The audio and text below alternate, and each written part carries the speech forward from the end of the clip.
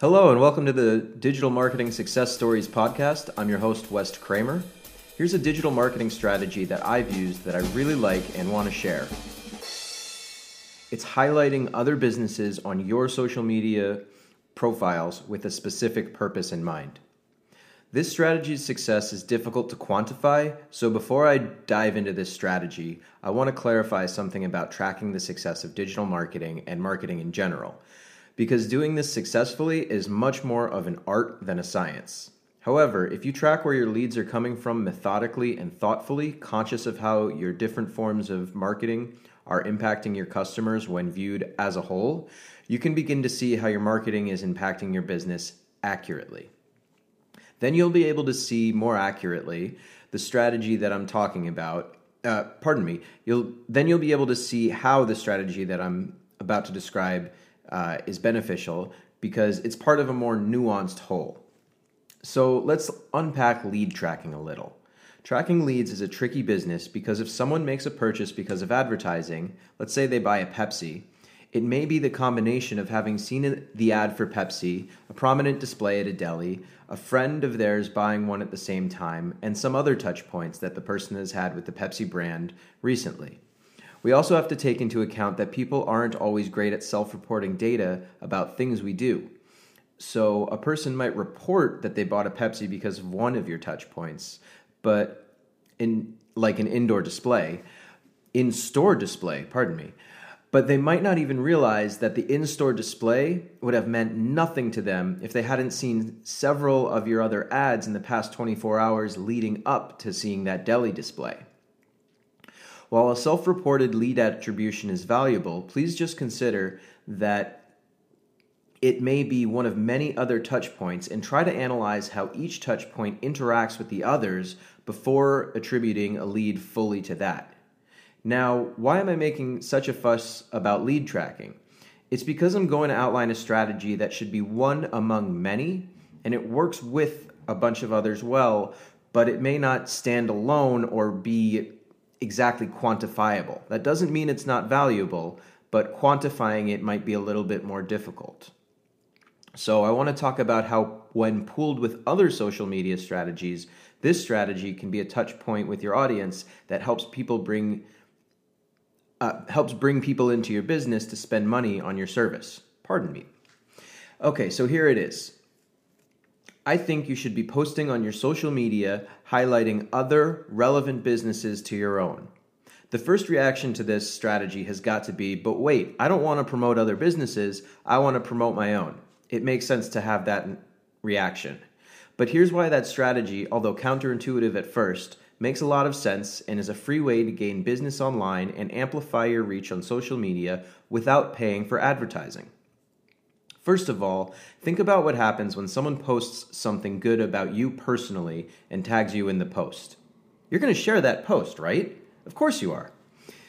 If, for example, when I was in high school and I got a triple-double playing varsity basketball and then the local paper made a post about it and tagged me, you can be damn sure I'm reposting that on every platform I have. And then if the local ice cream shop, for another example, that just opened last month tags you in a post as their 1,000th customer and you really look good in that picture, what are you going to do? You're going to share that post with all of your friends because you look good in that picture. So that ice cream shop is then leveraging your network to amplify its branding.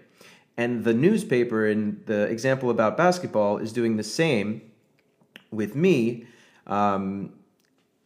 in that hypothetical example where I'm much better at basketball than I actually am in real life. Okay, but so how does that apply to your business, right? Here's some examples I have for you that you can use to model how you put this into practice off of. So I had a client that was a law firm that did injury law cases.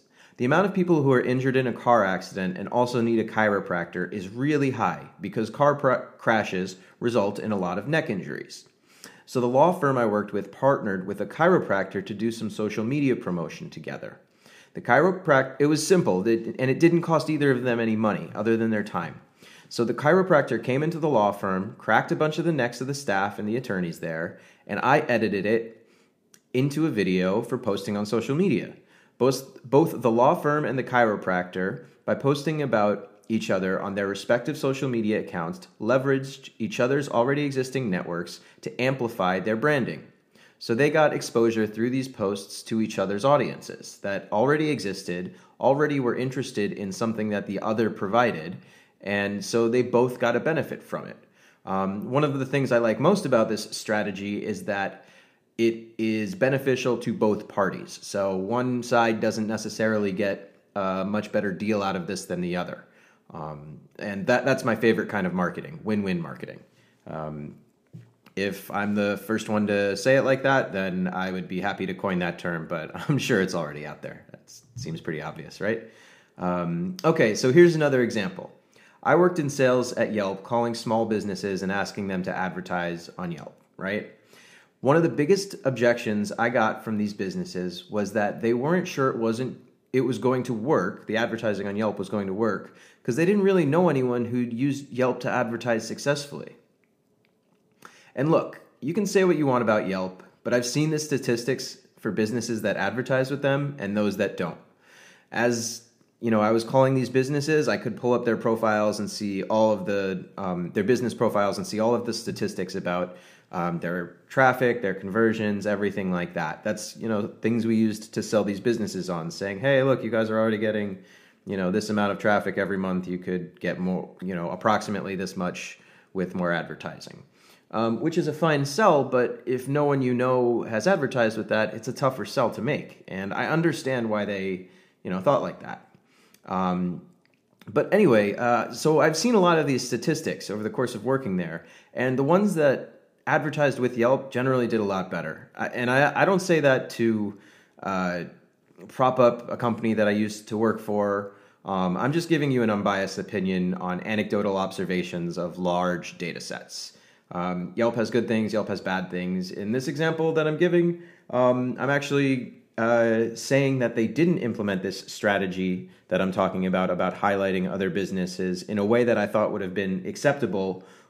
So I'm happy to criticize them, but I also do think it's fair and accurate to point out where they have been successful. So I do think their advertising platform can be leveraged very effectively if you're going to spend money on it. I'm not anti-spending money on advertising by any means, but I do like to point out strategies that are more organic, like this one that I'm going over now. Okay, that was a digression. That was my Yelp digression.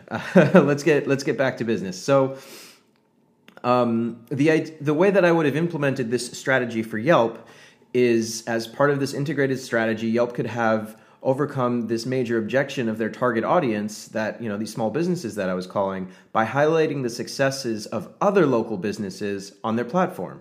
So in combination with their outbound sales strategy, they could have really improved their conversions, brought in new customers, and found new customers in relevant audiences. Now, how would they have done that?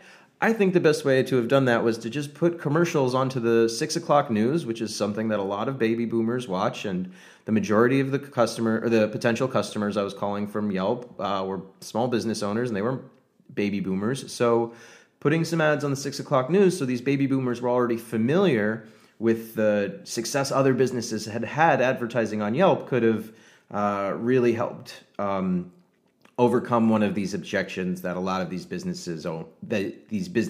owners had. Pardon me.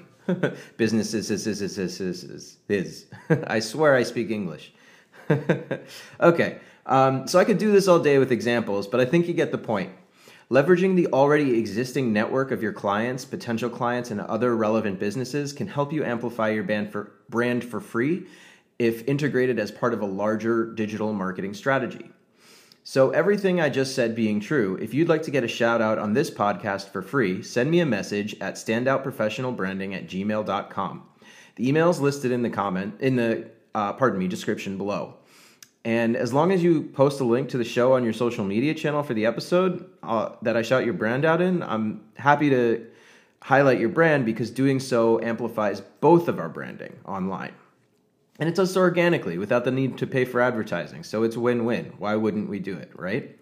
And as part of a robust digital marketing strategy, this strategy can help improve your conversions, bring in new customers, find new customers in relevant audiences, and also help other businesses around you.